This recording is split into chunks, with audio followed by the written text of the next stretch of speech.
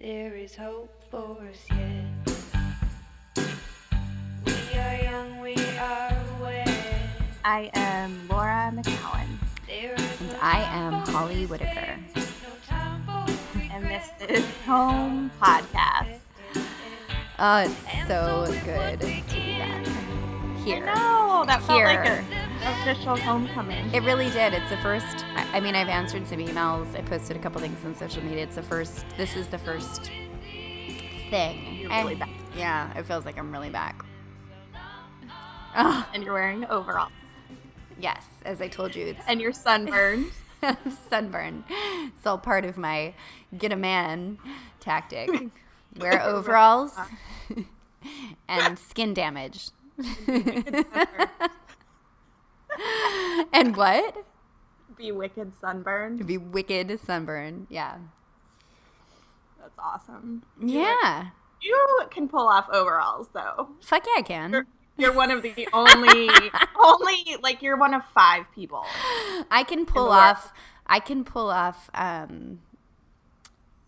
like, slobby looks very well. It's one of my talents.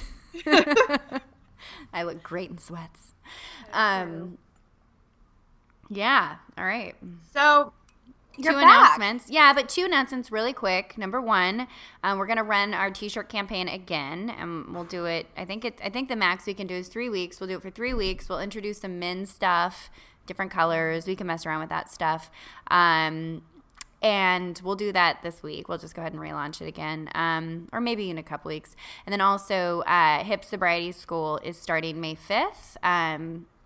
And this time we're doing it again. We're growing it a bit. We're taking more students on this time, but there still is a cap. We are going to start. I'm going to start advertising it and doing promotional stuff around it, and doing like a free video, webinar, and all of that stuff. Starting. When are you gonna do that? Next, I'll start. I'll start sending out emails about it, like either towards the end of this week or early next week. So you can go to my website www.hipsobriety.com, and if you click on Work with Me, there's links to sign up for the mailing list to stay in the loop on that. And hopefully Laura will continue to let me plug it. Here.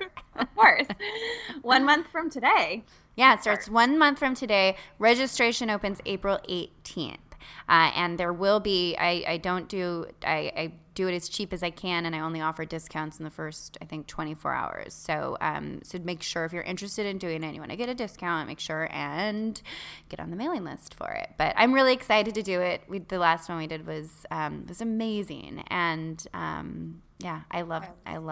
I love doing it. So cool. Yeah. Yay. Okay, that was the business stuff. Okay. So now we are just talking today about what you've been doing for the past 10 days while you've been away. Mm-hmm. Well, I've been away for 15 or 16 days. It's been a while. Right. Yeah. But you were in a tent. At least that's what everyone imagined. Everyone's like, she's in a tent, right? I was in a tent. Is she in a tent? I'm not talking to her either. Like, I don't know. I think she's in a tent. At least that's funny to imagine. But so we're going to talk about that because it was kind of a big experience for you, and yeah, we haven't even really recapped all of it. We talked a bit when you got back, but we kind of saved the details for this. So we're going to hear about what happened and how it was, and get all the goodies about whether or not you were able to drink coffee and other important questions. Yeah, like, did the boys sneak over to the girls' tent? Like, these are the things I want to know. Those are really good questions. Yeah. So, what were you doing? What have you been doing? What was it? So I was on the Big Island of Hawaii, and in a part of it called Pahoa. It's close to Hilo. I was on a farm meditating, doing a 10-day silent Vipassana meditation retreat. What's Vipassana? Okay, so Vipassana, it's a style of meditation, and it's the lineage is it comes from I believe it comes from Gautama Buddha, the Buddha. It comes from India, the Buddha.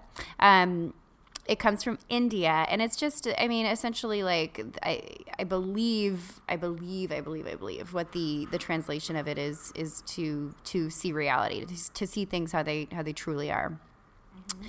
And it is, you know, for me, the first actual meditation I was ever introduced to in 2012, January 2012, on my birthday. I went to Esalen and I went to a meditation retreat, and I did Vipassana meditation with James Baraz, who's the founder of Spirit Rock, and that's what like Dharma Punks is, and that like it's the most common type of meditation. It's basically mindfulness meditation. It's a seated meditation where you don't have a mantra. You don't, you're not breathing or doing anything. You're not using any other bodily function. You're literally just sitting on your ass, and you are going in. There's other types of it. Like there's metta. I know you know what metta meditation is, which is like the loving kindness meditations where you give love. But yeah, it's just Vipassana. It's basically like as simple bare bones meditation as you can get. And this I did this through Dhamma.org. Dhamma. How do you spell that? Just curious. Yes, and I'll be talking about that because I think everyone, I'll as we get through it, I'll talk a little bit more about the organization. But DHAMMA.org, Dhamma.org, not Dharma, Dhamma.org. Mm-hmm. It's cool. So yeah, it was something that's taught by all of these have one guru at the top, like Yogi Bhajan and Kundalini. This is actually taught by S.N. Goenka, who's no longer alive, Indian guy. Awesome. So why'd you do it? And we're going to get into all the questions about what being silent actually means and stuff. But why did you want to do it? Well, I think I always wanted to do it because I do like pushing myself. I like pushing myself a lot and doing really extreme things because I think that's how we change. I think when we really, kind of throw ourselves in the fire is when we really get to see some of the bigger transformations. And I wanted to do this since I started, working with James in 2012. I actually signed up for a 3-day silent meditation retreat with him at Mount Madonna, and then I stayed home and got stoned instead. At my own meditation retreat, almost the same thing. No, but I had talked to him about it then, and he had actually warned me against doing it that early on because it's fucking wicked hard. Wicked. Oh. Now I'm going to say wicked. Oh, God. Because it's hard. Because it's 10 days of not talking and meditating and it's. But did he say that's why? Like, he said don't. Early. Yes. Yeah. He was like, that's a big deal. It's a big deal. You want some experience. You maybe want to do some smaller retreats. Get some more meditation under your belt before you run off and test yourself in that capacity. Go be with yourself. Go be with yourself. Yeah.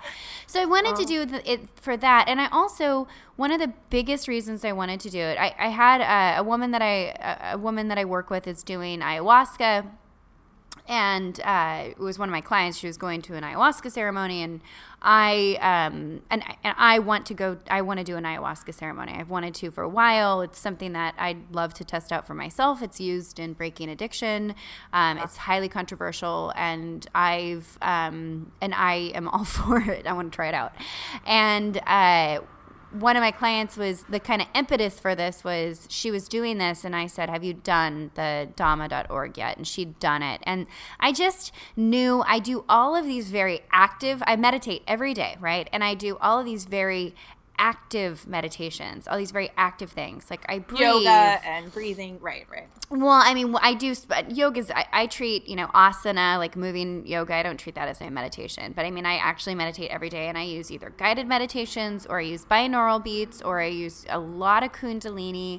Rare is it that I just sit and do a Vipassana style meditation where it's just me on my, meditation pillow, and following my breath and noticing my body and going in and, and really just watching the thoughts. And so there was part of me that wanted to, and I don't think that's very beneficial to me because I'm a doer. I do. And in my meditations, I'm doing. And so that was part of it, was wanting to test myself on that.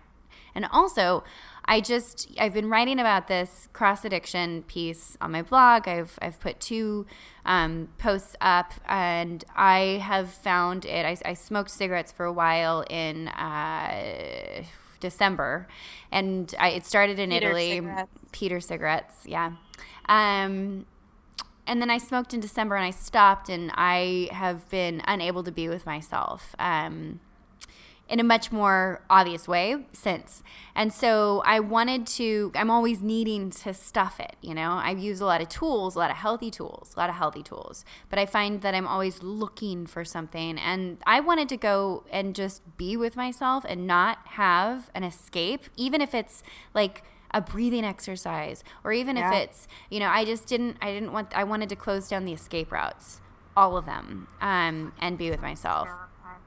It sounds like a bunch of people said to me while you were gone, I hope she's okay. Like, I can't imagine doing that. And I seriously, it's like, I cannot either. I think I'm a pretty brave person, but that scares, it's scary. It's really scary. So what did you expect? Like, what did you expect? I expected it to be, what did I expect? I expected not talking to be incredibly hard. I expected that I would have a lot of emotional breakdowns. I expected like you'd have these upheavals and just be like, yeah, I thought it would be a lot like when I first stopped drinking, and my skin was coming off, I thought that I would have a lot harder time meditating. I imagined that I would be burning. That's really what I imagined, that I would be sitting still and burning, and layers, I could feel them, that I'd feel the layers come off. And I also really imagined that I would come out the other side of this profound Zen state, and having had all these beautiful realizations, you know what I mean? Like, I swore, like, I would, Jesus would appear before me, or something was going to happen. I thought it would be much. Did you have like stuff you wanted to work through specifically? Well, yeah, we just, it's really funny. My biggest stuff that I have to work through is obviously this not being able to be with myself. That's one. And man stuff. We know this. And I didn't think about this until the night. So we arrive, right? Okay, so this is what it's like. This was done in Hawaii. I did it at in Pahoa in Hawaii. I did it on a farm, and it's like a huge 8 acres of land, beautiful Hawaiian land, right off the volcano. And so there's a lot of lava on the ground, but it's just this gorgeous acreage. And it's this camp. And you arrive, and there's like other people? Like, yeah, you arrive. It's so funny because I imagined it would be like Esalen, and like people, drive up in their Volvos to Esalen. They're it's a lot of tech people, or a lot of, it's Esalen's expensive and it's fancy. It is fancy for, I expected to be someone like that, and I arrive in a taxi cab, and I show up, and I'm like the least hippie. I mean, this never happens to me, but I'm like the least hippie person there. And what were you wearing? Well, I was wearing black Lululemon tights. Oh God. And I was wearing a long sweatshirt with the shoulder, hanging off. I was wearing sexy yoga clothes. And but it wasn't, I packed slutty sporty. I packed my yoga clothes are, a little, I don't want to say slutty, but I like to feel very sexy in my yoga clothes. So I packed all that stuff. I didn't even think about conservatism. And and there's like this. I read as I'm signing in that no leggings are allowed. Wait, and, what? Yeah, and everyone around me, all the women are wearing. There's a lot of dudes, a lot of white dudes with dreads, and a lot of patchouli. Oh God. A lot of scarves. Like people had scarves and very pretty clothes. Like it felt like everyone had been to India and had done their shopping ahead of time. Or like it just like there was everyone had very yes, and there I am wearing tights. Why no leggings? What's that? Because about? it's a male. I mean, I think in a lot of this stuff, there's the difference between waking up and growing up, and I think that a lot of the stuff, a lot of the lineage that we get some of these things from are pretty. This comes from dudes. That's the stuff, like you read a lot of this stuff, like the Eight Noble Truths or the Eightfold Path or like Shanti Deva, the Bodhisattva Way. They're talking to men, Part of it is don't look at part of like the original code is, don't be alone in a room with a woman, That's like part of the original code. And so I think partly it's, Don't look at her ass? I mean, is that... I don't know. My guess is that it still is just part of it is respect for the tradition, and part of it is I think there's a little sexism in a lot of these Eastern philosophies. It just is. If you read any of it, I mean, it's not the most ludicrous thing to say that a lot of the stuff is geared towards men. Yeah, if you think about the countries where this stuff originated, it's so I show up and it's on a farm, and I immediately make because you asked me if I wanted to work on anything specifically, and that's what I'm winding towards. So I immediately cannot put my tent up, and I am like this girl has to come and help me set my tent up, and she and I become friends. And then this other girl that she's with turns out she's from LA. We can talk the first night. The orientation, we go into noble silence. You get there, it's 10 days. You get there, and on Wednesday night we had dinner, and for the rest of the time we would not have dinner, but we have dinner on Wednesday night. And we have a small orientation. We're mixed with the boys. And then we go in for our first meditation. That's when noble silence begins. You're not allowed to look at other people, make eye contact, or do anything that is any sort of communication with another human being. Obviously no speaking, but no gesturing, no smiling, no acknowledgement. Just you keep to your own space. You don't pierce the other person's space. And okay, so wait. So I have to go back. Yeah. So first night. So the tents. You set up a tent that you are just like everyone sets up their own individual I brought a tent. Oh, you brought a tent? Yes. I brought a huge backpack.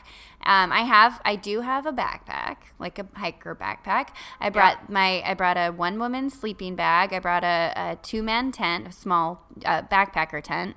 I brought an air mattress pad, a camp pillow, a lantern, my own dishes, and God. 4 sets of clothes and a water bottle. It was very, very. I didn't have a lot of stuff with me. No. And everyone does that? There's not like some people choose to have rooms and some people tents? There were cots for some of the because there wasn't enough room for all the tents because it's in the rainforest and it rained the whole time and there was only enough canopy for a certain number of tents. So some people were on cots in kind of in these little they were singles. It was it was very small. They had a cot and in a room and like the room was the size of the cot.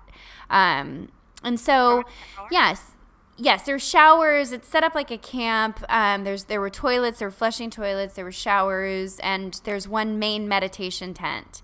And everyone sets up their own tent on the first night. Get yourself set up, and then you're there to meditate. It's 105 hours of meditation. And it's 17-hour days. It's from 4:30 in the morning until 9:30 at night. And you wake up? Everything that we do is on a bell. So when your meditation is done, it's a bell. When lunch is ready, it's a bell. And when you wake up in the morning, there's a bell at 4 a.m. and a bell at 4:20. And I was getting up at 4 a.m. because I forgot to bring a towel and I had to use my previous night's clothes to dry myself off. And for some reason, we're all farting in front of each. It was the most fucking free for all. But I was embarrassed about not having a towel, so I took my shower at 4 in the morning. to wipe myself off with my previous night's clothing. I was filthy. It was so gross. I smelled so bad. But yeah, it was just, yeah, so we set up our tents, and then we basically moved through the day in silence, not looking at anyone else, going in between the group meditation tent and our own tents for personal meditation. And, there's 2 meals. There's breakfast and there's lunch, and then there's tea time in the evening, and then there's a Dharma talk for about an hour and a half in the evening. But it's for the most part, for 10 and a half hours of the day, we were meditating. So what were you hungry? Well, hold on. So I do want to say, like, the first thing that I went into, the 3 women and I, that night we got there, we talked for a little bit, and we all made a pact that we wouldn't leave. We said no leaving. That was the last thing that we said. Like, no just running out. Like, a lot of people, people leave. I mean, people can't stand it, and they'll leave. And there's certain times that people exit. I think, like, day 2 is a big day, and then I think day 5 is a big day. And day 5 is the day that I wanted to leave. And, like, literally, I mean, just get the fuck out. Yeah, and I stayed because I made that fucking pact with those girls, and I wanted to talk to them afterwards. It was really, truly what did. That's awesome. Yeah, but anyway, so we're all talking, and one of them says, "I'm working on this." Another one says, "I'm working on this," and I was like, and Peter Cigarettes from my recent blog stuff, who I have spoken about, who's kind of this guy that I had a very short-lived relationship with in December, moved 10 miles away from me while I was there. And you found out about it just before you left. Right before I left. So I'm walking, and like, my stuff is guy stuff. It just is. It's this, I get, that's where my shit lives. And so that was what I found out right before I went into this thing. And so the girls were asking me what I was working on. I was like, nothing. And then I was like, I think I'm working out this. And yeah, and so that was kind of one of the things I wanted. I just wanted answers. And the funny thing is, I didn't think about that at all. I didn't. Like, the last 2 days I did, and I decided. You mean like during the thing? Yeah, I didn't. I gave it up. I didn't try and work that out. But the thing that did actually come to me was how much. I don't know if I want to answer this yet, because I feel like I'm just cheating and jumping right to the punchline. So I'll come back to that. Yeah, don't answer yet. Okay. The thing I did discover is. Yeah. Yeah.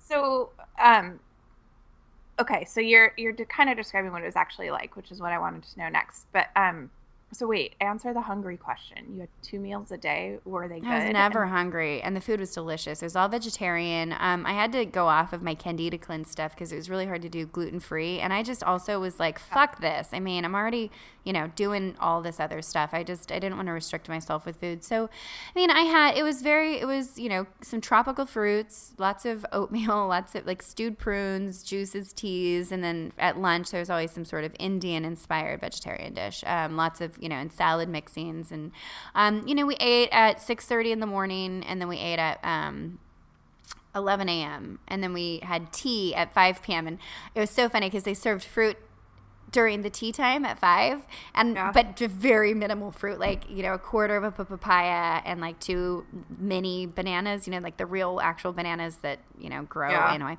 And I did get to like the point where I was cutting it up into small bites and pouring the rice milk that was for the tea into it, as well as salt and lemon juice and cinnamon, just to make food, just because it was it was pretty hard. It was pretty hard. That like the evenings were a little hungry, but not, no, it wasn't pretty hard. It was slightly hard, but not very. Not as much as you were nervous about that part, like the 2 meals. Yeah, because I was afraid that I was going to get really compulsive about it. I was afraid I was going to because that's the kind of thing that throws me into total food obsession, which is restriction and buffet. And and that was what we were going through. And it sounds funny, but it's true. Like, whenever there's buffet and then restriction, and also, short, like only so much food, the thought of there's only so much food to go around for this many people, I get crazy and I'll overeat and then I'll obsess about overeating, and there was no exercising as well, which is, I'm also so but the beauty of it was I did not actually I did think about food a lot leading up to the meals. I started, my mouth was watering for the breakfast. But I was very careful to not I didn't overeat and I didn't go crazy about it. I just I ate what I needed to eat. And that was fine. Yeah. That's awesome. Yeah. So what about actually sitting? Like, what was that like? Awful. That was one of the hardest parts. So, okay. So they have it structured, right? So you go in and for the 10 days, they're moving you through a technique. It's a specific Vipassana technique taught by Goenka, which also comes from this lineage. The story behind this is that Gautama Buddha, am I saying it right? Gautama Buddha, who is the Buddha, started establishing these types of centers and this type of the Dhamma, or not the centers, but he started teaching this type of meditation, and that there were places set up in India, and there were also places that were set up outside of India. There was places set up in other parts of Asia. And this in its pure form, including the chants and the dialects that come with it, only survived in its pure form in Burma, which is where Goenka, the man who is behind all these centers, which is where he was born. He's Indian, but he was born in Burma, and he was exposed to it, and he's behind actually, creating all these different centers.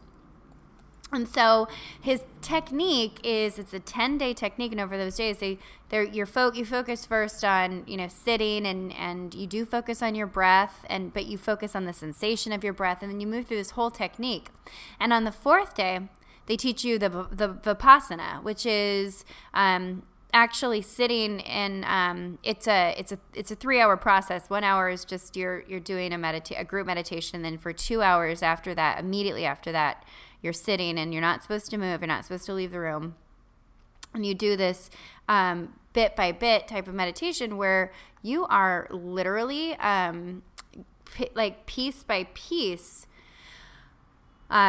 you're detecting sensation in every square inch of your body. It's slow, it's deliberate, and this was the fucking trippiest and the hardest part for me, and this is where I started wanting to leave. Because and there's someone walking you through this? Yes. Yeah. His voice is recorded. Goenka. He's dead, but his voice it's like crazy. Oh, the whole thing was like fucking Lost. I mean, we go in, and I don't know if anybody here is I was obsessed with Lost, but it's like there's also boundaries on this course. Like you cannot, they set up signs, you cannot leave the property, and furthermore, you cannot walk very far on the property. The women's camp is restricted and the men's camp is restricted. There's invisible boundaries. So there's all these people not talking to each other, wearing very plain clothes. There's invisible boundaries. Every night we go into a tent, and there's one TV, and it's got sometimes bad reception. The guy that was there was a guy in charge that was leading it, and his name was Mike, and he was this white dude that looked like an accountant, and I swear to God, the whole time I was like, this is like Lost, and we're in Hawaii. I mean, anyway, so I love it. Awesome. Yeah, so on the 4th day, they teach us, Goenka's voice is booming, and he's teaching us this thing. And this is what was so weird for me, was I didn't get really zen. I was meditating so much. At this point, by the 4th day, I'd meditated over 30 hours, right? And I'd been diligent about it. I'd shown up on time, ahead of time, and I did not allow myself to do any daydreaming. I stuck with it. And I'd done over 30 hours of meditation at this point. And we start going and doing this, and the thing that had come up for me, the most surprising thing that had come up for me, was that I started to think about all that I had lost. 2 things. I had thought about all that's come into my life since I got sober. So I literally have this montage to the song. I watched You've Got Mail before I left. And there's this part from when she's closing her bookstore. There's this song, and that song is like my montage song, and I'm imagining my niece Elia, and I'm imagining all this beauty that's come into my life. And at the same time, I hadn't thought for so long about all the things I had lost. I thought about my best friend from junior high, and I don't talk anymore, my best friend from college. Since you got sober? Yeah. And so it was so weird. And I met Jeff, Jeff, this man that was my close friend, my business, like my work husband, my business partner, my roommate for 5 years. He's getting married in September. And he just kind of fell out of my life. And all these, I was consumed by the reality because I had time to stop. I haven't stopped since I got sober. It has been one thing after the other, after the other, after the other. It's either quitting the cigarettes and the pot or going to Italy or quitting my job or starting this business. It's been one thing, and I haven't stopped to actually take in how much has changed. And I was just so consumed and heartbroken over all I had lost. And I hadn't thought about it in a long time. And I was just crying over Jeff. I mean, I miss that. He's totally fallen out of my life. This is somebody that was like my closest friend for years. And, my girlfriend Sarah, who I, was who I moved to San Francisco to be closer to, and my best friend from junior high, whose godson or whose son I was the godmother of. These things that have just been lost. And this is what I'm thinking of for the 3 or 4 days leading up to this 4th day where we learn this technique of going bit by bit throughout our body. And I'm also thinking very clearly about all this bigness that's come into my life. And the craziest thing happens to me as we're going through and doing this 3-hour session where we're literally feeling slowly feeling the sensation. We're not able to move. We have to sit there and for 2 hours bring into, our awareness, every square inch of your body. And I wanted to run. It was the hardest thing. I was certain I was about to scream in pain. Because what was happening was physically painful, but at the same time also what was happening was it was like seeing my life flash before my eyes, but it was just the last 3 years. It was everything that I'd gotten and everything I'd lost. And he's sitting there and the whole point of you doing this technique he's teaching you is to notice that you might have an itch on your upper left eyebrow.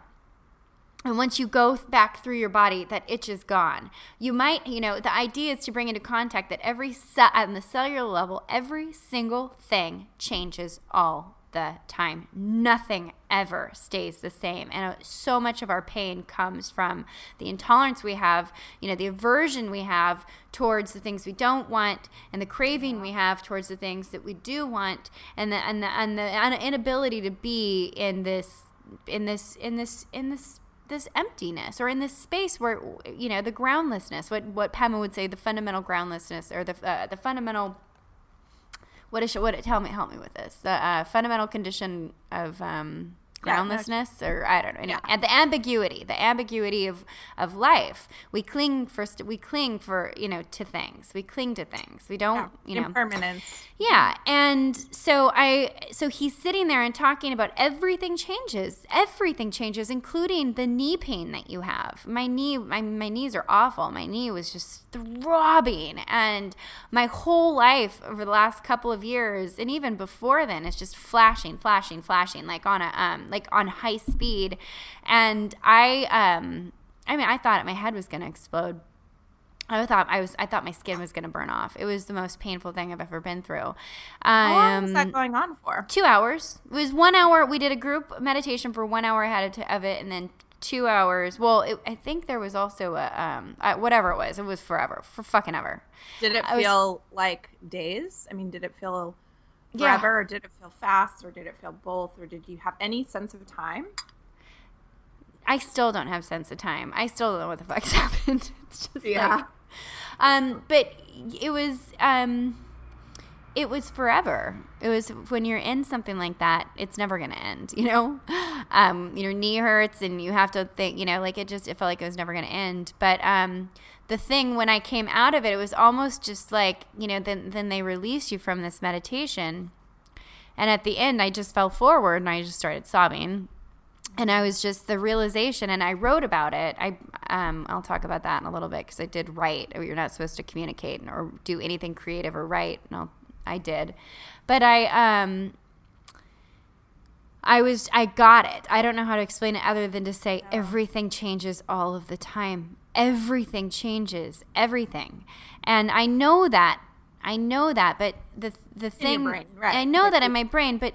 There is something, and this is one of the biggest lessons I learned from this whole thing, which is that experience is always going to be different. You can know every last little thing, but until you fucking do it, you can know everything about meditation, but until you sit and test yourself in it, you will never, ever understand it. And so I know everything changes, but I, in that moment, got everything changes. And so it was painful. And then the next day, and you know, the thing that was really like, well, we'll wait, because you're going to ask me if it's what the hardest thing was, and I want to talk about that. But yeah, it was so you sat, anyways, you did this technique, and over a period of 10 days, it was, you were in very, very, very, for 3 of the meditation periods a day, for 3 hours a day, we had to sit for 1 full hour without moving. That means without opening our eyes, without changing our hand position, without changing our leg position. And I went and I asked the head guy, I said, what's the difference between good pain and bad pain? And he just kind of laughed. And I said, well, I don't want to do permanent damage to my knees. And he said, no one's ever done permanent damage to their knees in an hour. And so he said, sit through the fucking pain, basically. He was like, be in pain, be in it, and actually find equanimity during that. That's the point of it. So hard. That's the physical side of meditation is the thing I find the hardest. It was so hard, but I did it. I made it through, and I the next day, I was kind of like, challenge accepted. I wanted to leave, and I kept on. I was just like, especially after him saying, I was like, my teacher Steph Snyder says, you can mess with the gods, but you can't mess with your knees. I think it's her that says it.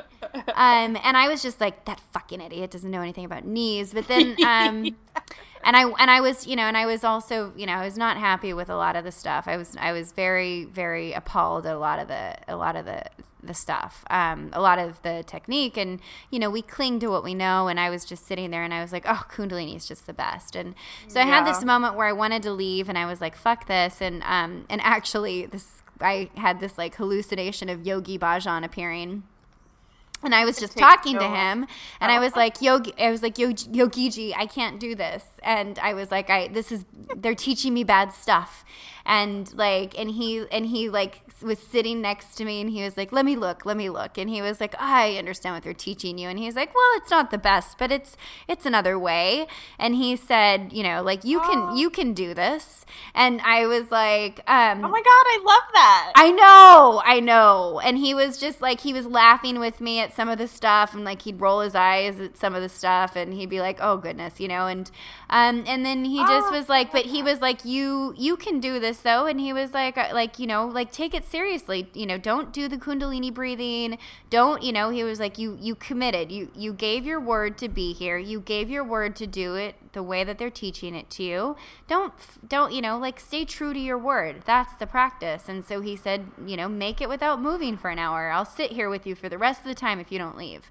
And so that was crazy enough, but I know. So Yogi Bhajan showed up and was. You had a visit. I had a visit, and that was when I was pretty sure I was like on acid or something. But but yeah, so he sat with me, and like and I literally pretended he was there. I just would I'd look up and roll my eyes, and he'd roll his eyes back at me, and we'd laugh, and then and then he just kept on saying, keep up. And so I made it through, on that 5th day, I made it through a sit for the first time in my life in an hour without moving. And then every sit after that, I did for the full hour without moving. That's amazing. That's a big deal. That's a huge deal. And I love that you got visited. That's the best part of your story so far for me.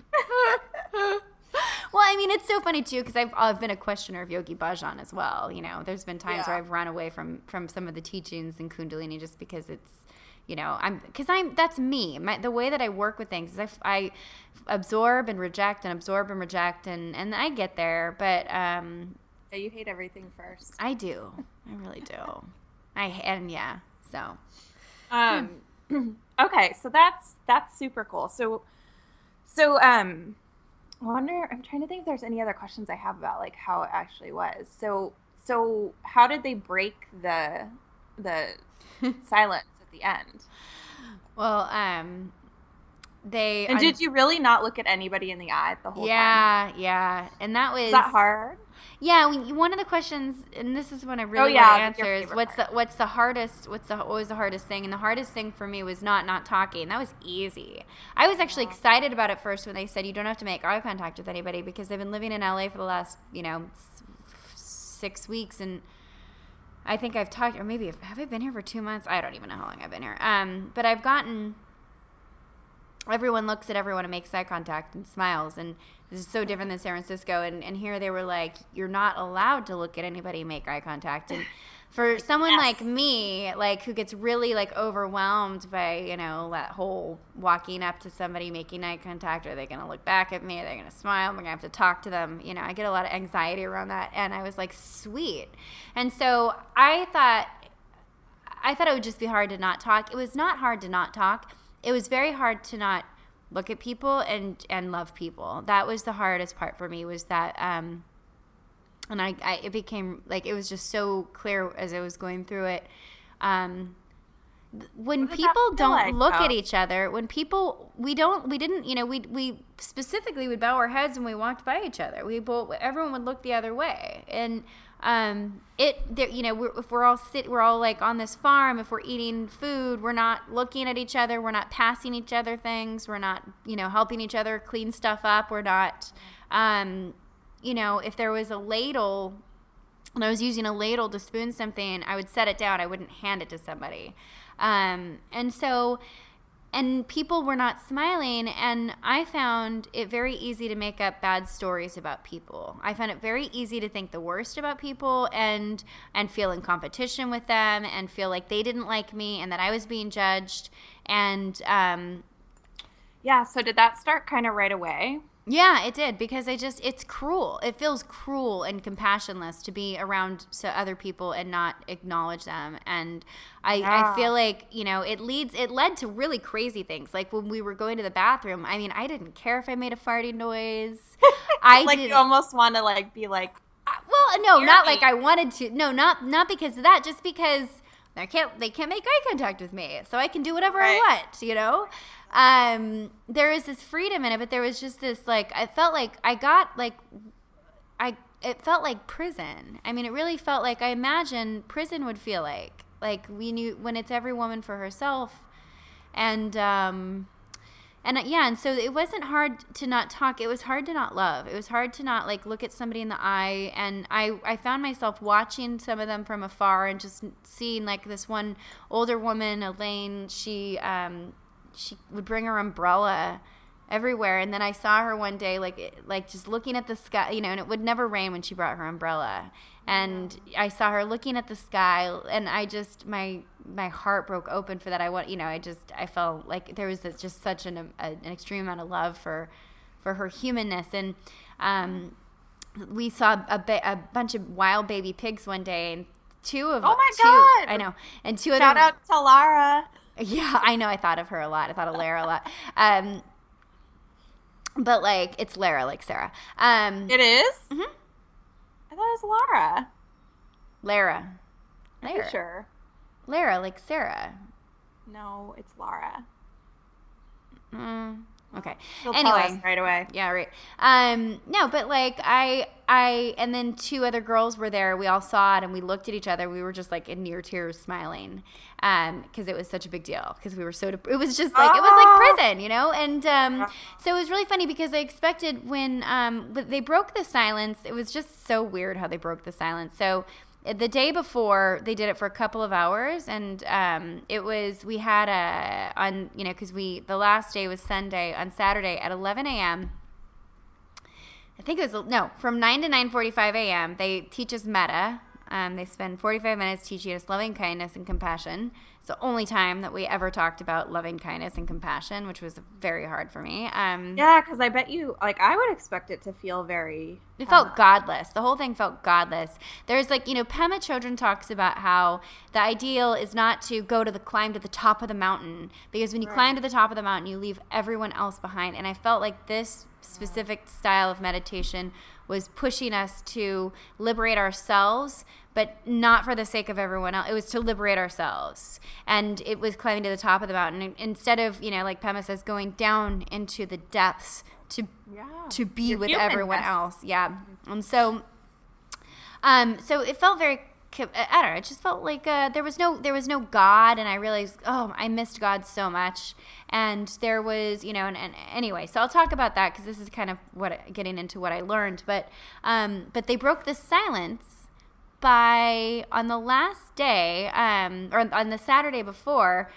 It was like, we knew it was happening, but like they didn't say anything about us. They just said at 9:45, you can talk for these periods. They changed the schedule for that day. It was very different. There was there was men and women together. There was no like ceremony about it or anything. No, the fucking guy just gets up and leaves the stage. The head meditator guy, the white guy, and drops the mic, and like all the men go outside, and they just start talking immediately. Most of the women stayed. I was dying to talk. I was like, oh my God, it's talk day. It's talk day. It's talk day. And then I found myself not wanting to leave the tent. I started bawling at that point. I didn't want to go outside. I didn't want it to be over. I had wanted nothing but for it to be over. And at that point, I was like, I didn't want it to be over. I wanted to remain in my silence. I didn't want to go outside and face the world. I didn't want to go and talk to these women. I was terrified that they wouldn't want to talk to me. I was terrified. It was just, what do we say? What do you say? What do you say to somebody? Yeah. I like thought of my niece Elliot. She always says to people she meets when, like, new people, like, what's your favorite color? And I just imagined myself going, like, what's your favorite color? And so, so I like lingered, and then I finally, when I saw one of the women I had met the night before, who's now she lives in LA, and she's now one of my best friends. I'm just kidding, but no, like, she is. And yes, she is. I don't want to be weird about it, but yeah, she totally is. And I saw her go outside, and I was like, okay, there's somebody I can talk to, that they're safe. And then I went up and I tried to talk to her, and I couldn't talk. I said, I can't talk. And I started crying. And then, 20 minutes later, I was just like, ah! And like the whole thing was, it was very easy to get back to talking. But that they broke it everything about it was very non-ceremonious. They broke it in a very non-ceremonious way. It was just like, okay, peace. Good talk. And then we stopped talking again later on that night. And anyway, yeah. So you had one whole day there at the end where you were talking? Not one whole day, close to it, like about 8 hours of that day. Okay. Not like we would go in and out. There were times we would talk, there were times we wouldn't. And so it was called Noble Silence, and there were times we would respect Noble Silence. But they did that in order to allow us to, kind of, they called it a shock absorber, right? Yeah. So what was the most surprising thing? The most surprising thing was how all the women that I met were, once we started talking, they were lovely, and women are the best. Women are the best. But I think the most surprising thing for me was how much. I wrote a list of things that I learned, and I kind of want to read it, but do you want me to read it or no? How many is it? No, it's too much. It's like 30 things. Never mind. Well, you should post it. I will. I'm going to write about it. But the most surprising thing was how much, I have been on this introvert kick. I feel overexposed, because of how much I communicate with people and how much I'm out there. And I really found how important people are to me.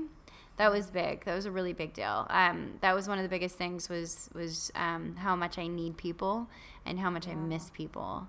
And that I need to do a better job out here in the real world, balancing my work life so that, and the amount of the communications that come through that, so that I can actually enjoy a lot more authentic relationships where I like that are not necessarily work centric. I give everything to work. Everything I do, every communication I have is basically reserved for either clients or for people in my school or for people that I come into contact with either through that email me or through social media, and I don't leave any part of myself up to really have just free flowing your friendships and your relationships that aren't part of that. I mean, I think it totally makes sense, and it seems like the perfectly natural sort of line that you're getting to.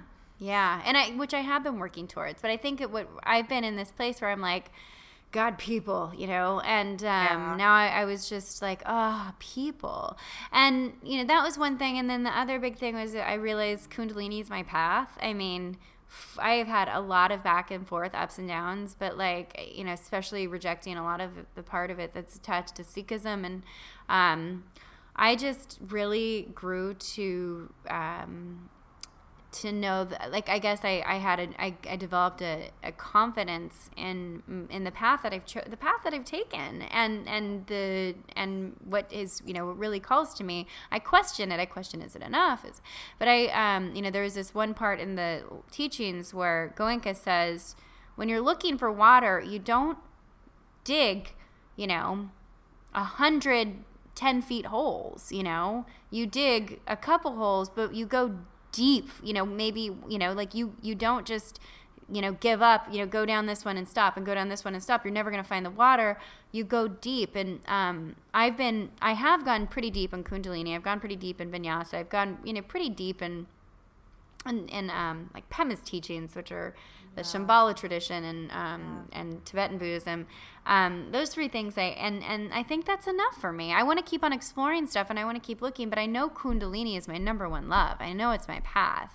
And it's awesome. And it's so nice to know that and feel that and go deeper, Yeah. You could go forever finding new paths, but I think it's amazing to go deep on, on something that you really, really connect with. Yeah. I have a spiritual name. It's Sukhinder Kaur, and I have ditched it. And I just was and that kept on coming up in my mind. And then it also dawned on me that the initials are also Sukhinder Kaur, which I thought was funny. I don't know. There's just, there was that was really surprising. And then also the third thing that was really surprising was, how much stuff I'd been holding on to and not letting go. And then the fourth thing that was really surprising was, I had lost a lot of the joy and a lot of the love for the wonderment of the path because, and this is the thing that I'll probably be writing about the most. The biggest realization in all of it was that there was something so big in those first few months of sobriety, and then and the thing that was killing me so much was, before sobriety was how much I was chasing, the career and the status and the money and how unhappy I was. I had gotten all these things that I had wanted and I was unhappy and unfulfilled. And I went into this also somewhat, unfulfilled, and I wasn't as happy as I thought I should be. By so many, I'm successful in so many things. I've been very successful in sobriety, thank God. I've been successful in writing, and I quit my job and I managed to make money doing something I love. And this podcast alone is another, and I've met you, I've made great friends, I've had so much fortune and everything I set out to do, all the things I set out to quit, all the things I set out to accomplish, I'm there, I'm doing that stuff, I'm not saying I'm there, but I mean, I've so far, I've done the whole Rome thing still for 2 months a year. Everything I said I would do, I've done, and I found myself in that same place of it's not enough, and I'm not happy. How am I not happy? And I got back in touch with that same wonderment I had at the beginning and that same connection, and also just this realization that I'm chasing this, You're still the same. chasing. I'm still chasing this stuff. I'm still looking to this outward stuff to make me happy. I'm still thinking. I'm still under the fallacy that having this stuff is actually going to make me happy. This is wonderful stuff. This is wonderful, life fulfilling, great stuff. Writing, is filling my purpose, and doing this, the school and bringing the information that I bring together is, filling my purpose, and that helps. But for the most part, I'm still chasing something and still thinking that my happiness is going to come from some sort of success. Yeah. Does it feel like, you can't access that? Like you can't access the joy in those things? Yeah, because this is what I'm going to end up writing about, because this is the end of I figured out the cross addiction piece. And, it came to me. I actually left a meditation to go and write this out, because I was like, there it is. I've got it. But I got it. I mean, it made total perfect sense, which is like, we were, it made, what was so weird about it was it made sense when my knees were hurting, when I made it through that, because I was in extreme pain, but the teaching is to remain equanimous. And I was equanimous. I was in pain, but I was smiling, and I had this very big insight of, I get it. I personally tend to stay away from displeasurable things as much as possible. So I look to make everything as comfortable. And I still don't like paying my bills. I still don't like doing my finances. I still don't like, cleaning my apartment. There's things that I resist. I resist. Yes, I do. And I had this moment where it's that the trick is going to be being able to do all of the things and still maintaining that same equanimity towards it.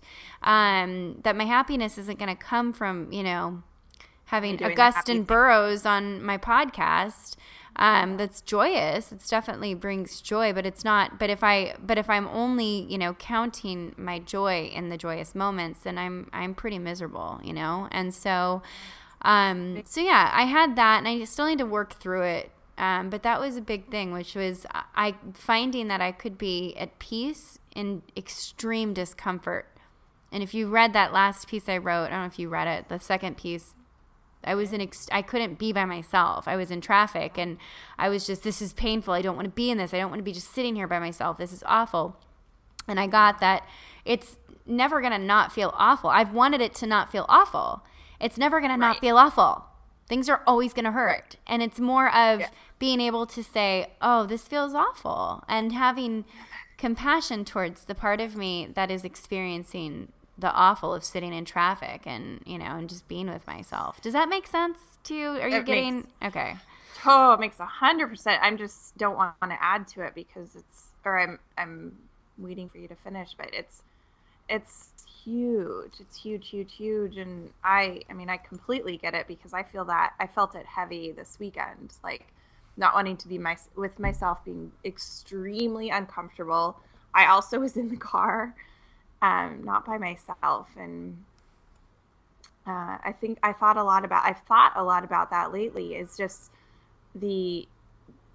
I also too, and I think all of us, but I also resist being uncomfortable in almost any way. And I would say being a mother has been the biggest teacher for this, because it's just, a lot of it is monotonous things you must do, drudgery. But it's also, it's like stuff that just has to get done. And I am terrible at doing the things I'm supposed to do. Like you said, same shit. Terrible at paying my bills. I resist all things that are not what I want to do. Yes. And the one area of, sobriety is a thing for, that. Not drinking is something I did not want to do at all. Did that, but being a mother, there's a shitload of stuff that I just don't want to do, and it's daily, and it comes. And I've learned, I've learned the same thing, like some of the same things that you were describing while sitting there in meditation. I've had those same, sensations while being a mother. Yeah. it's fucking hard. It's really hard. Yeah. But it's beautiful. It's beautiful because, like Pema says, if you can be with yourself, in those moments, and you can be anywhere. You can do anything. And Rob Bell had this great quote. I think it was when he was on the Big Magic podcast, but he said, because someone was calling and complaining about how they hated their job. It was the worst job ever, and it was so such drudgery. It was awful, and she didn't want to be doing it. And he said, "This is when you pay attention, And he said, "If you can pay attention in the valley, you're going to be able to pay attention on the mountain." And I love that. I loved it. Right? Well, and that's exactly right. And it's being able to be there. It's being able to be there through all of it, and also just not putting your stock in something outside of your control in order to make you happy. Right? Like you, and it's such an easy thing to say, though. Like we say that, we all say that, and we read that, but over and over again. But it's like it's not until you're in the thing where there is no escape that it burns into you. Like and you said. Yep. That's it. No, that's exactly it. Because you're right. I've heard this 5 million fucking times. I know that. I know all of this, but I've never ever to the extent actually experienced it the way that I did in this sit, and that was the gem of it. It was hearing it, but then actually sitting there and thinking, my knees are going to pop off of my legs, but at the same time saying, oh, interesting, this is pain. They push you to experience pain and smile at your pain and smile at that pain. And so I was sitting there and I started digging. It's crazy. I started digging that pain that terrifies me. I was like, I knew it would kick in at 30 minutes. I'd want the thing to be over. I'd start getting antsy. I knew when it would kick in. And then when it started to kick in, the last, 10 sit, or however many sits came after that, 15, I don't know. There were 15 times that happened after that first one. I started to go, ooh. Here it comes. It's coming, and I get to practice burning. And then what was really interesting was then I had his voice, Goenka's voice. I loved watching him. I hated just hearing him. I hated his chants. It was just, there was something about it. And I started to, and at first I was like, oh my God, just kill me now. Make me stop listening to this fucking shit. And then I started going, oh, this is an opportunity to practice disliking something and having compassion for myself. Isn't it amazing? Like, have you ever heard the Pema talk where she's in like a cold depression, and she brings that to Chogyam Trungpa Rinpoche, her teacher, and he was like, this is good. Yeah. Yes. Good. And she's like, fuck you. Like, what? Yeah. Like, this is, you can work with this. You can work with this. That's exactly right. You get to work with it. And so, so I now have this thing where I've learned something that I knew. So many, I'd heard, But you didn't capital K. But I didn't know. And I get to now, going back to that piece where I was like in traffic on Valentine's Day and just not wanting to be with myself, I actually can now go back to that scene and say, I can sit there and be in that extreme discomfort. And then the beauty of it, that the way that was presented was when you burn it off. Either you create some skaras, either you dig the pattern deeper, either you dig the ditch deeper, and by resisting it, by not wanting it, or you allow it to burn off. He had a great way of putting this. He said, if you fast for a day, you're fine. If you fast for a week, you could probably make it almost 2 months not eating food. And how is it that you can make it 2 months not eating food? Because you have stores. Because you have stores of fat, and your body burns off of them, and then finally it dies when there's no more. This is what your samskara. Samskara, you can look it up, but a samskara is this idea. It's the thing that we do over and over and over again. And suffering. Doesn't it mean suffering? So it can mean a lot of different. They were called samsaras here, but samskara basically just means it's the habits. It's the it's your scar. It's the same. It's like I always remember same scar. It's like you take a glass of water, you pour it down. A hill of dirt, and I'm not explaining it to you, I'm explaining it to other people. You take a glass of water, you pour it down a hill of dirt. The water essentially will start making little, it'll start making little ditches, grooves, right? And the more you pour water over, if it goes down the same groove again and again and again, it creates deep scars. And these are the habits that you repeat over and over and over and over again. So, if your pattern is to, we can just use it very, basically saying we come home from work, we have a glass of wine. We do this over a period of time. We create this, we do create this same pattern. And only resisting this pattern do we start to fill it in. And so this idea before and I knew this about cravings. This is one of the examples I've used to explain how to repattern our brains and to make and to break a craving for alcohol, but I never really thought about it in terms of just general suffering.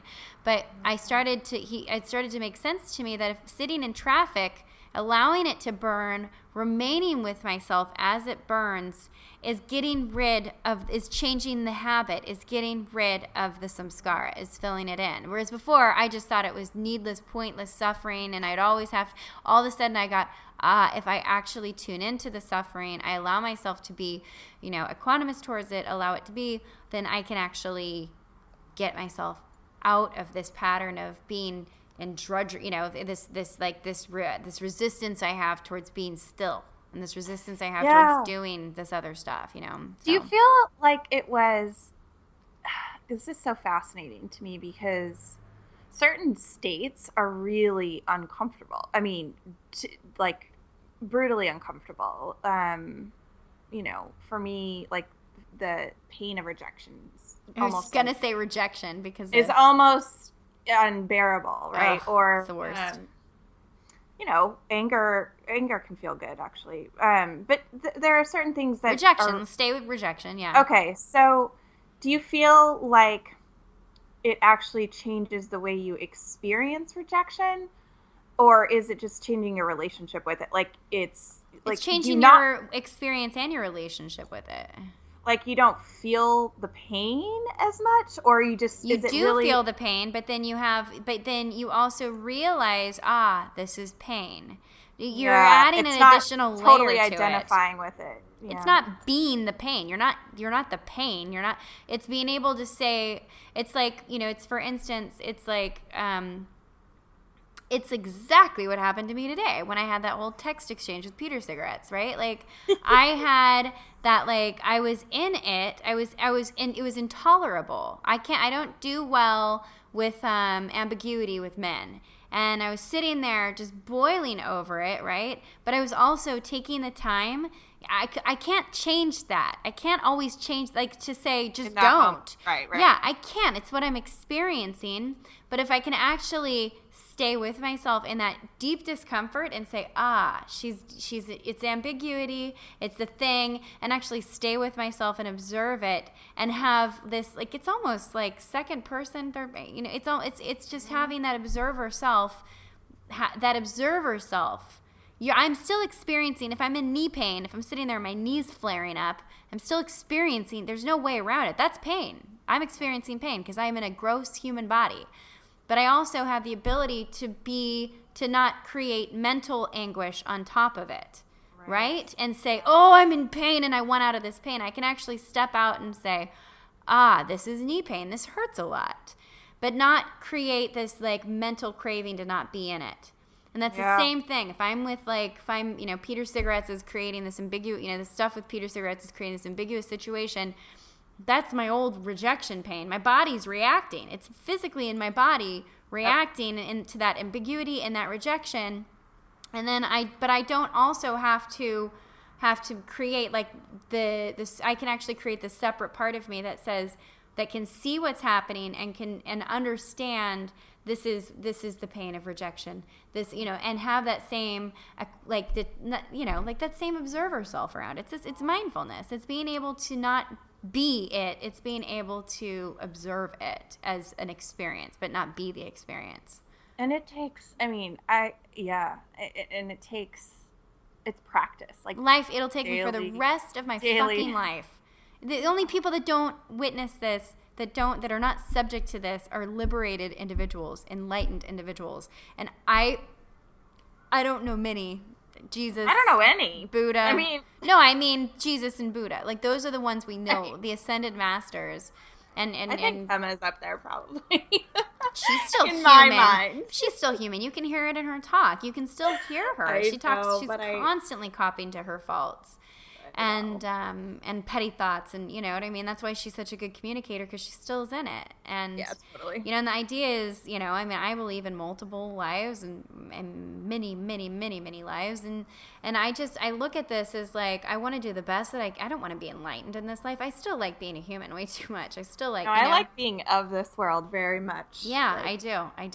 I like some of the pain. I like some of the, but at the same time, it's just giving me, it's something that I barely I've known about, I've studied, I've tried to experience this, whatever this 10 days was, it gave me this slight leap out of kind of understanding it and having applied it loosely here and there to being able to go, oh, that's what they're talking about. And then, and I'll forget a million times again, but of course. But I did have a leap in that area, so it's huge. I love it. Yeah, that was big. That was really big. Yeah, like remembering God, remembering remembering how much I used to just when I first started this path, I really wanted to be a nun. I really got what it meant to give my life over to something. And like I said, I took the question of do I talk to this Peter Cigarettes again or not? And I ended up not thinking about that. What I got back to is I'm here to be in service. And I haven't been in touch with that part of me honestly since about 2000. And I mean, that's my everyday life, but I haven't had that that love affair with that idea in a bit, because I've been it's just another job. Yeah. Mm-hmm. Yeah, because it's my job now to do this stuff. And so I got that connection, that God connection, that spirit, that source, I'm here to serve, came back in a big way. And then that total understanding of that final breakthrough of understanding how to deal with the monotony of life. I feel like I was excited to come back and do my chores and to practice being bored while doing my chores. Isn't that nice? Yeah. I know. I get a lot of joy out of my monotonous chores. Well, I mean, just doing them. And I think some of that is just truly sobriety. No, but you were saying that you avoided certain things. Oh yeah, but what I've learned, and this is what I meant through motherhood, right? Through being a mom. And this is a daily thing, and sometimes I still despise it. But when I do those things, I love the act of having done them. I never thought doing those things would bring me this sort of sense of joy and peace. Yeah. Having my bills paid, doing my daughter's laundry, making her lunches, and being mindful about what I'm putting in them, because I know she likes certain things, going to the grocery store, basically all the shit that I thought was so boring about being an adult, and that I just kind of eschewed, as a drinker, whatever, have to do all that shit. I enjoy it, and I enjoy it at all is a miracle. Yeah. I don't enjoy it 100% of the time. I don't enjoy it even 50% of the time, but it's there. And I can do those things, and I can be bored. And that's, I don't know. It's it's a beautiful act of service and self-care that just feels really special. Well, no, but don't. I feel like this is somehow confusing it because I'm the same in that I have found joy in a lot of the boring. I'm talking about sometimes just the stuff that's really, really uncomfortable to do. Like the stuff for me that's really, really uncomfortable to do is to go in and do my finances. Yeah. And the stuff I have like an extreme aversion to. And I do like there are some tasks. I hate cleaning my apartment. I hate cleaning. Like, I don't mind grocery shopping. I don't mind, you know what I mean? There's a lot of boring stuff I love doing. I'm talking about the things that I have an extreme aversion to.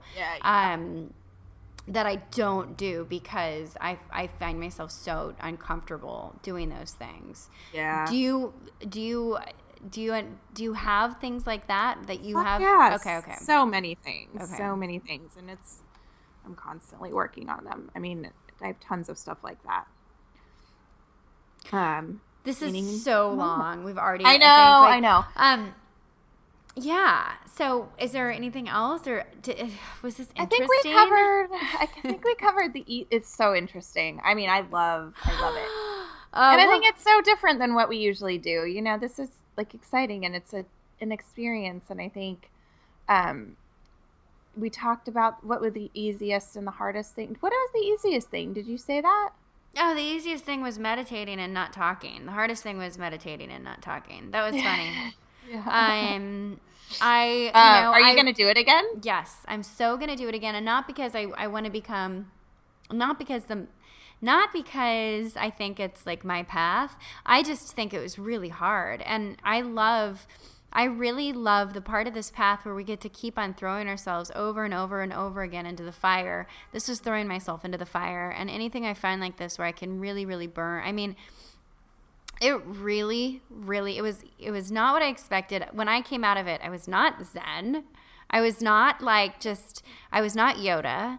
I really honestly thought I would talk slower, and we went to an ecstatic dance, and I was like, I literally tore my clothes off, and like not all, I mean, I had a bathing suit on. I tore like my top off, and I was on the floor for like an hour and a half nonstop, just like fucking dancing like my heart out. And I thought I would be so zenned out, and I was not. And another thing was I loved being on a schedule. That was another realization to me, was I loved the 17-hour days. I loved it. I have more. I normally have 5, 6, 7, 8 cups of coffee a day. Today only had 2 cups of coffee, you know, and I feel great. I feel so good. Yeah, it was awesome. So the organization is DHAMMA, DHAMMA.org. Here's the cool thing about it. It's free. You don't pay anything up front. You donate afterwards based on perceived value. So I'm going to give them a lump sum donation. I'm going to give them a monthly donation, ongoing donation. I'm going to go back. You just had to pay to get there, and yes, it was free. They feed you. We're talking about the most beautiful setting. This is in Hawaii. There's only one in Hawaii. It's in Pahoa. So if you look up dhamma.org and you look for a location, and these locations, they do this throughout the world for free. You can go anywhere in the world. You can do this for free. I really recommend doing the one in Hawaii. There's something very magical about that land. Yes. And you go and then you experience it, and after the fact, after they feed you and take care of you and teach you and give you a place to put your tent and give you hot showers and toilets that flush and toilet paper, after they take care of you, only then, and they never ask you up front. They never say how much you're going to give. It's just up to you. It's just the way the organization is run. It's based on. It is super cool, and I do recommend you having some sort of meditation practice under your belt. I do recommend that. I recommend trying to do it. Are you saying I shouldn't go yet? You can. I mean, you I think anybody, I think if it calls to you, it calls to you, and you'll figure it out when you get there. I don't think it's the worst thing in the world. But I found it helpful to be a regular meditator. Now, there were other people that were not regular meditators at all that would, went for the first time. And, I just, out of my own conscience, I wouldn't just tell anybody run and go, because I think you have to have a longing to do it, craving to do it, a desire to do it. Totally. And really also feel like you can hold out that commitment, because that can be pretty devastating. You go somewhere and then 4 days later, you're running. That's hard. So I do say, think it through. But I really do recommend, as part of this path, as part of this growth path towards finding who we are and testing our edges and testing our limits and coming into our own skin, I definitely recommend doing this as part of it. I think it's a really important experience, and I think everyone should take the opportunity, if they can, to shut the fuck up for 10 days, not have their phone for 10 days. Yes. I didn't have any books. That sounds amazing. Well, the not having a phone part. Oh, God, it was awesome. Nothing. No contact with the outside world. No eye contact. No, I didn't read. It was funny because they took all my books and my phone, and then I kept my Bloomberg Business Week. I'd read it already, and I didn't keep it for any other reason than just it felt too naked to not have something. Yeah. And then I started getting all this insight, and you open your mind. When you shut off your critical mind and your linear mind, your whole you get this access to places you don't normally. And so I just was free flowing it. Plus, when funny things would happen, like if somebody, like this woman, I swear, sharted in the room and then kept on meditating, and I had to write that down, And was she next to you? I'm not saying where she was. And Did you then get poop on yourself? No, I'm not. I'm just saying it was just like one of those things. I was like, girl, I swear there's something in your pants. But she was committed and she stayed. And So you wrote all over your Bloomberg. I wrote all over it because stuff like that would happen, and then and I had to capture the randomness of the thoughts that would come into my mind. I started thinking one day about Sam Elliott. I don't even know why, but I was like, did Sam Elliott play rapist in every single movie he's ever been in? And then later on in the day, and I wrote that down, because that was what was in my head, and I thought it was interesting. And then later on that day, I was like, did Sam Elliott play rapist in Mask? And then I started thinking about Mask, and I was like, how many times did I watch Mask when I was little? And then I started wondering why I was so obsessed with that movie, Mask. And then I started thinking about Eric Stoltz playing Mask, and I was like, wait, was it Eric Stoltz? Your mind is just crazy. This is the shit I thought about. This is the shit I thought about when I wouldn't catch myself, and I'd bring myself back. And I love it. Yeah. I love our minds. Being a human is it's the best. Amazing, fucking bizarre, just strange experience. It truly is. While you were talking at one point, I'm just thinking, being a human being is so weird. It's so weird, and it's so it's such a privilege, It really is. But beyond that, it's just fucking weird. It's so weird. Okay, let's end it. So, yeah. So while you were gone, I quit my job. We'll talk about that later. Oh my God, I know. Well, I think we have an episode about that because I think that that's a big deal. And I think we, kind of tie in creativity and purpose into that because we've never talked about creativity and purpose.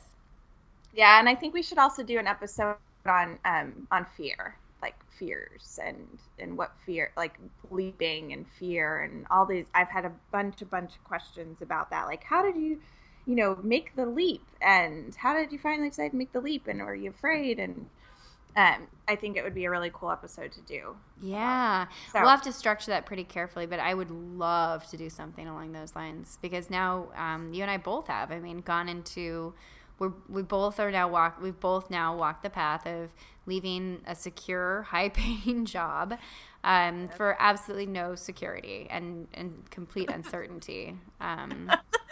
Stop reminding me. Well, it works out. It always works out. I know I'm teasing you. Today you were funny because you were like, you're going to think about money all the time. You're going to be stressed out. You'll probably nap. You're going to eat everything. You asked, let's be clear. You said, do you think I'm going to nap a lot? And I said, you're going to live in your bed. You're not going to want to come out. You're going to be scared about money every second of your life, even when you have enough of it.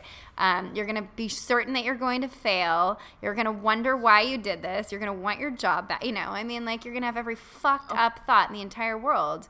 You'll go, in the middle of the day while everyone else is at work, you'll be sitting in a fucking church crying, in a trench coat without a bra and without having showered in 5 days. No. That's your story. No. Oh, no, I know all those things are going to be true. But anyway, so we'll talk about that. And this episode is officially maybe our longest ever. No. So how is that? Maybe it feels like I'll edit it. To meditate. I'll edit it. Well, now that I can talk, I just want to talk. No. Cool. All right. Well, I love you. Thank you for doing this. It was so special to do that. And I really am grateful that you allowed me to talk about it on this. Are we titling it Holly Doesn't Talk for 10 days? Yeah. Cool. All right. Okay. Bye. I have to tell you about a thing that happened today. Well, let's say goodbye, and then you can tell me on the outro. Bye. I was listening to the Rob Bell podcast the day that I quit my job. Infinitely everyone was you have been told these things before as well. What do you mean? What do you use Mike Lewis? Have forgotten tremendous well Yeah, for a couple of it. inside your belly. I'm telling you. Their shaking smell, I don't think you know him, but he knows. a waking spell. A place you do.